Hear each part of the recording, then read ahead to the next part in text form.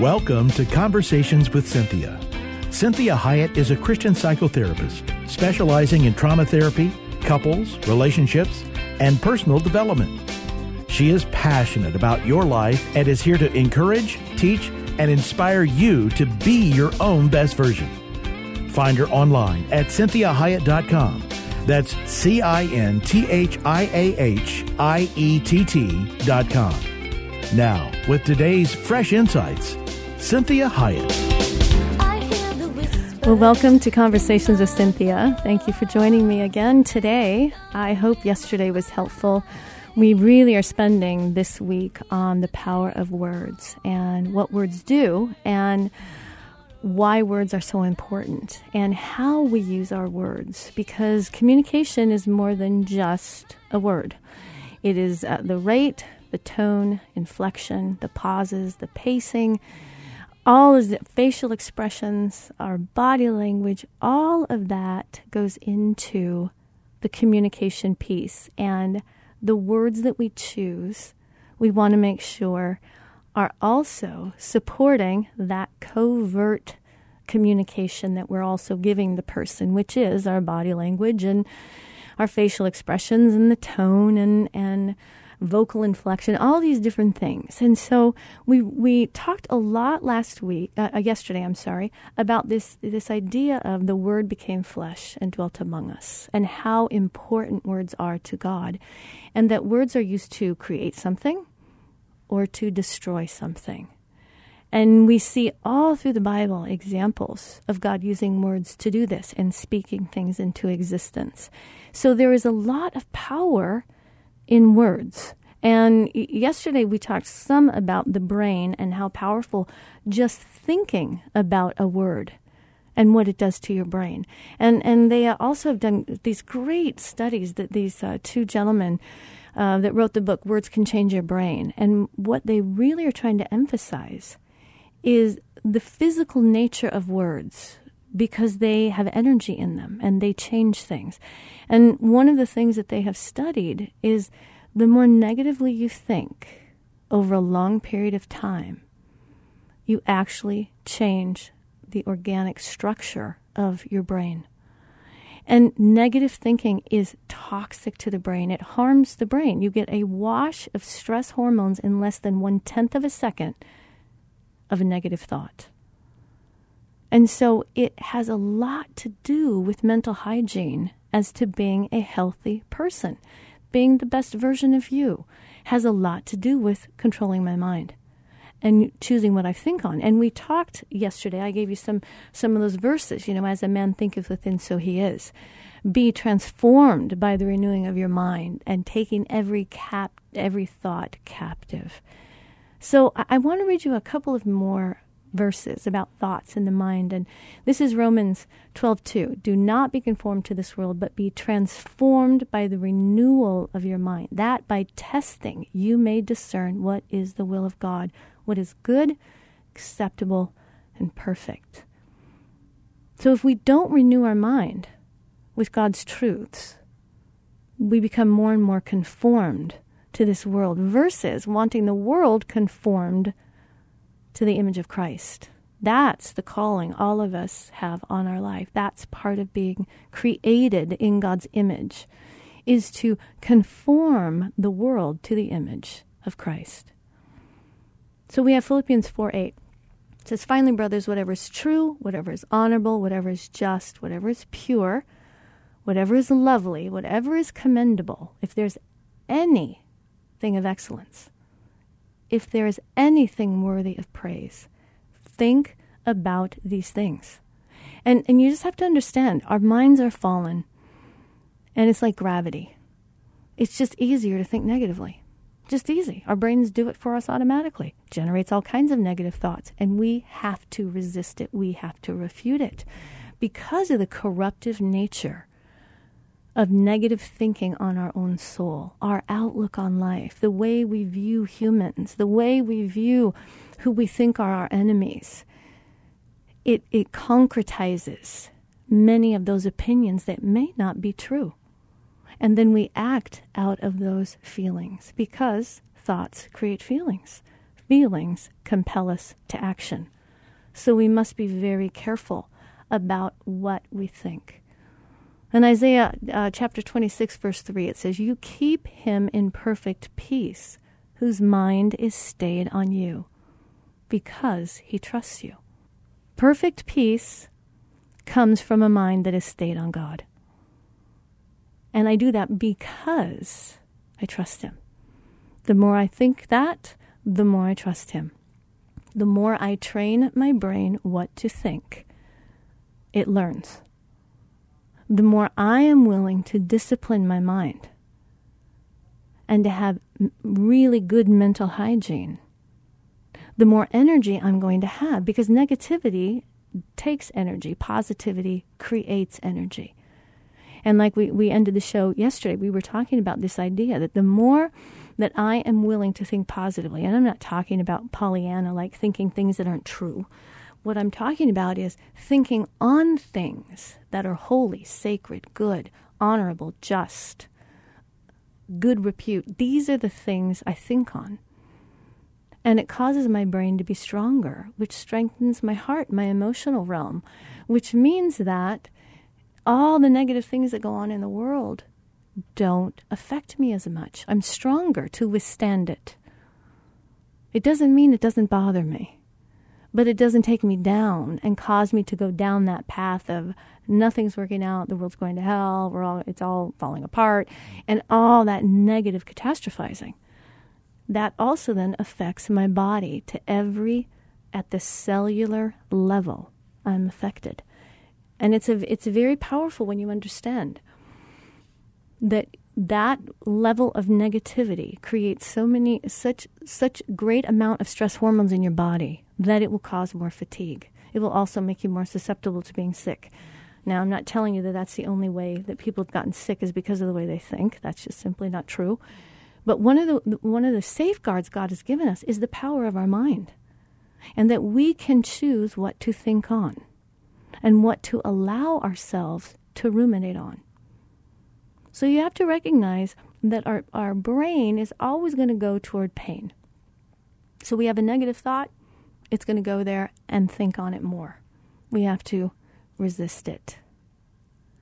And so this whole idea of what makes human communication so unique, it's not just the quality of our speech, but the quantity. We use tens of thousands of facial expressions, body movements, and words. And we combine them into endless combinations that allow us to express different nuances, meanings, and emotion. Even the simple alteration of the rate and rhythm of our speech can change the context of what we say and the way it will be processed in the listener's brain. Now again, word and way. The words I choose and the way I say it. Words can be very incendiary, inciting, have many implications and much meaning, and they create context. They can be insightful and helpful, comforting, informing. The way I say those words includes the tone, the rate, the rhythm, the volume, the inflection, the amount of words, how often I repeat it, my facial expressions, my body language. See, just as you are listening to my voice right now, I can say the same words in a different way, which directly affects your experience. For example, I can say the sun is bright. This statement has no real verbal consequence, but what happens with the statement that has verbal consequence, right? I can say the sun is bright, or the sun is bright. What about, let's think about this, for example. Let's just take the statement, I need to talk to you. I need to talk to you. I need to talk to you. I need to talk to you. I need to talk to you. All these different ways. Or how about if I say I love you? How do we say I love you? So recognizing and experiencing how these statements affect me and how they affect me externally helps me understand the power of my own inner speak. So the first way to create these kinder, gentler relationships that we're looking for, the first way to cause me to have more resiliency, more stamina, more compassion and empathy, has to be developed within myself. So it's imperative that we recognize the power of words and what we do with them. And so we were looking at the significance of words, and we looked at the one here in the Garden of Gethsemane when Jesus was talking to his disciples, and he was giving words to the emotional state he was in, and he was needing to express himself as a human. And he says, at one point to them, my soul is overwhelmed with sorrow to the point of death. Stay here and keep watch with me. See, these feelings, his heart, he was saying this also to his disciples when he had direct access to God. And he also then said to his Father, if it's possible, may this cup be taken from me. And he's frustrated with the disciples. He's saying, are you still sleeping and resting? My hour has come, and the Son of Man is delivered into the hands of sinners. Here comes my betrayer. So we are not to feel, quote unquote, above the need to communicate. Jesus is giving the best example of being human. He needed to communicate. Although he was God, he is still needing to talk to God. This is a great picture of humans' need to express to another their feelings, their thoughts, their hopes, their dreams. So Jesus still needed to, quote unquote, tell God how he felt and ask God for something, even though he was God and he knew everything and was talking to God who knew everything. There's a myriad of examples throughout the Bible of people communicating verbally, as well as the Bible being the prime example of the written word. A way for God to write down all that is in his heart, all that is in his thoughts, and all the ways in which he communicates to his people. This part of being made in the image of God, an integral part of being human, because we will become sick if we do not express ourselves. It's this fascinating process, the therapeutic process. And I've been a therapist now 28 years. And it's amazing what happens to people when they come in my office and they pour out their heart. And they connect with someone and they are heard. And they are allowed to express it and to say what needs to be said, to say what they feel like maybe they can't say, to unburden their heart. And so frequently, it's this strange event that all they did was talk and connect and express. Nothing changed. But all of a sudden, everything changed. They had more energy. They had more stamina.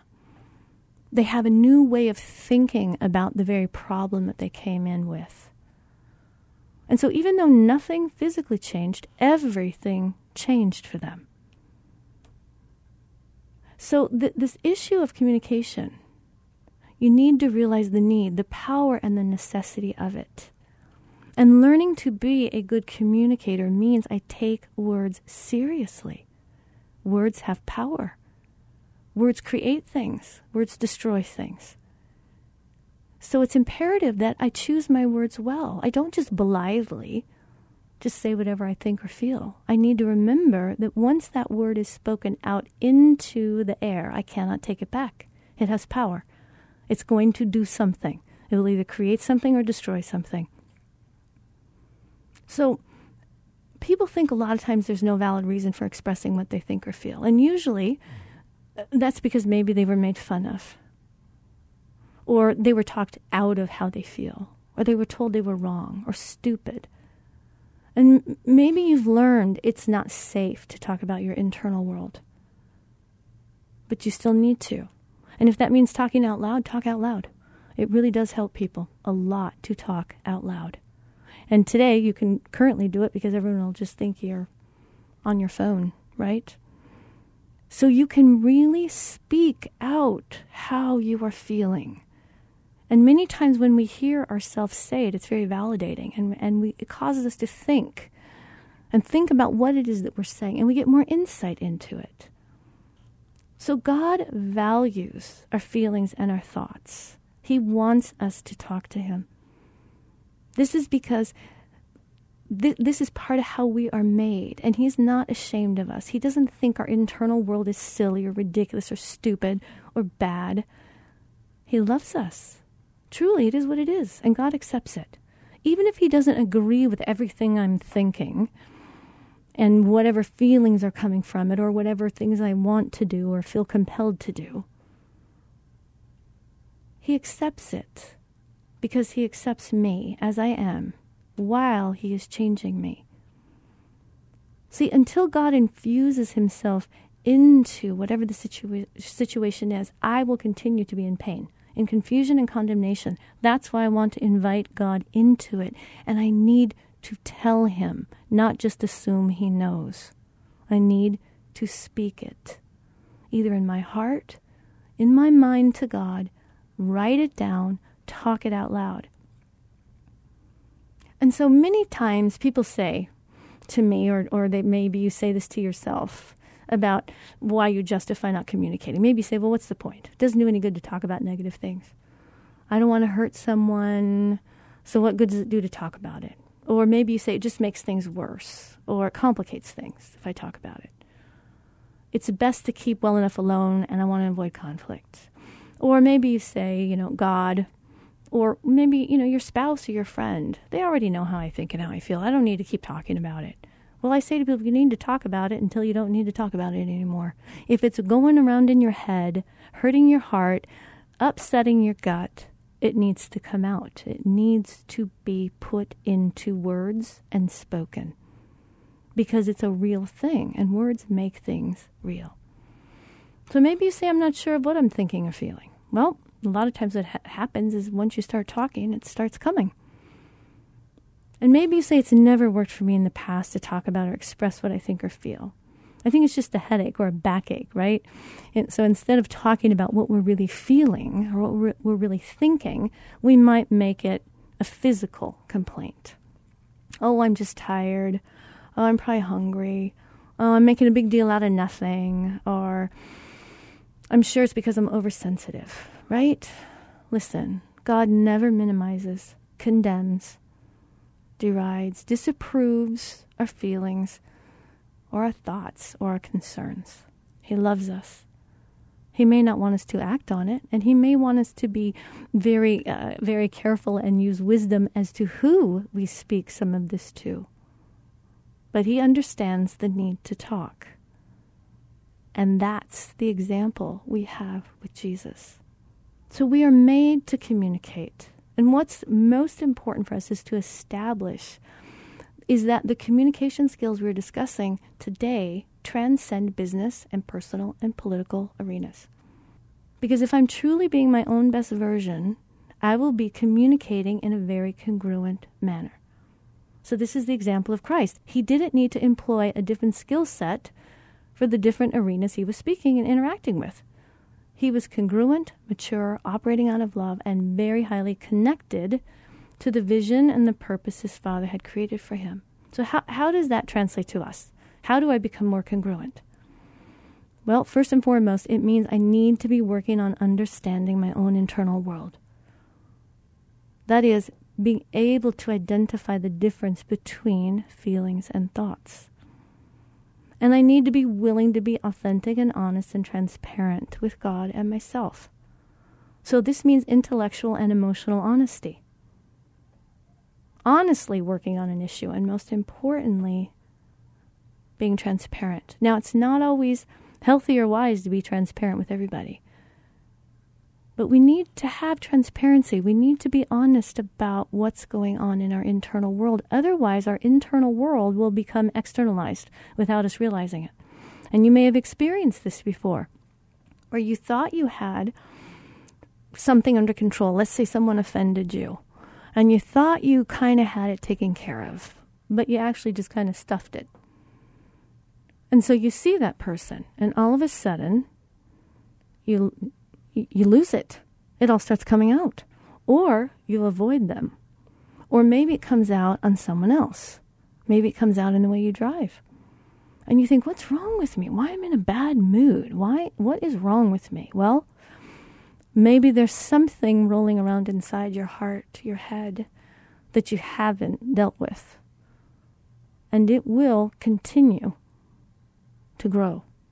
Because I wish that hurts and offenses and feelings and thoughts, I wish these things just took care of themselves. But that's part of being an adult. It's part of being human. I take care of my internal world. And so I need to be willing to do this with another person. So what I recommend oftentimes is you journal about it, talk to yourself in the mirror, talk to yourself while you're driving, whatever it is that you're doing, so that you get a pretty good handle on what's going on with you. And if you can't, then many times it does help just to say to someone, I just got to talk to you. I do not know what's going on with me. Something's wrong. Something's bothering me. And just the interaction many times will help to give you some of that insight.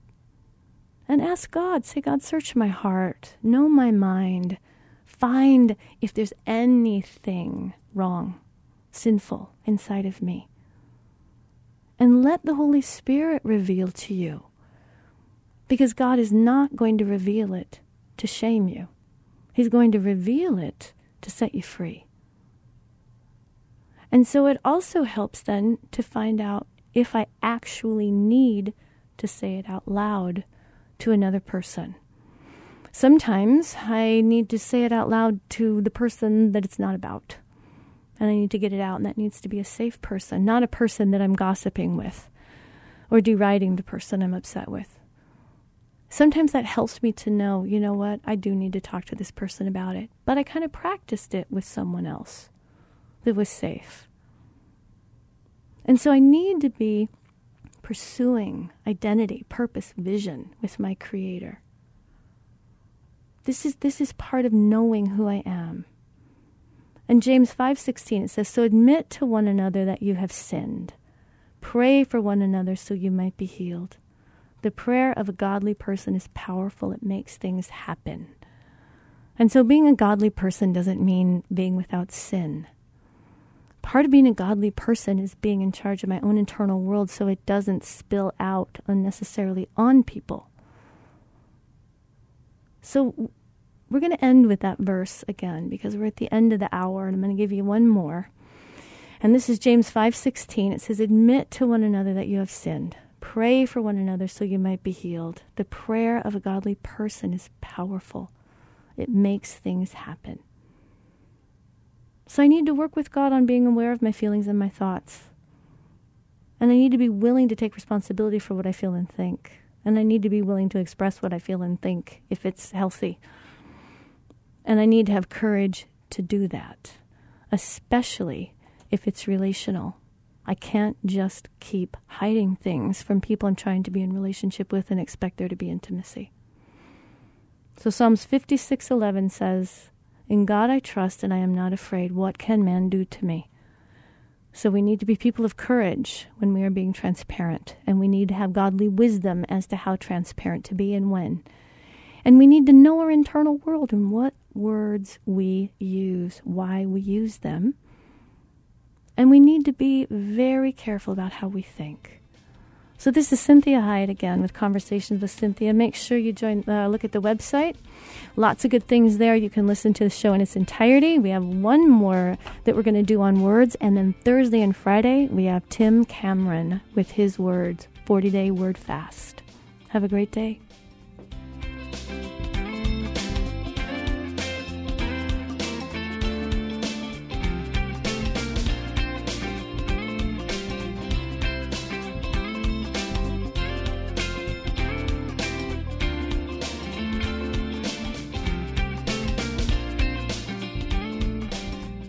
To hear today's program again or to share it with someone else, please go online, CynthiaHiett.com.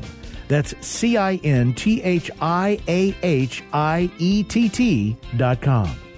Conversations with Cynthia is heard daily at 3 p.m. and 12 noon every Sunday on Faith Talk 1360 KPXQ.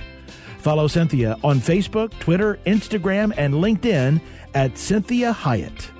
Until next time, remember, be your own best version.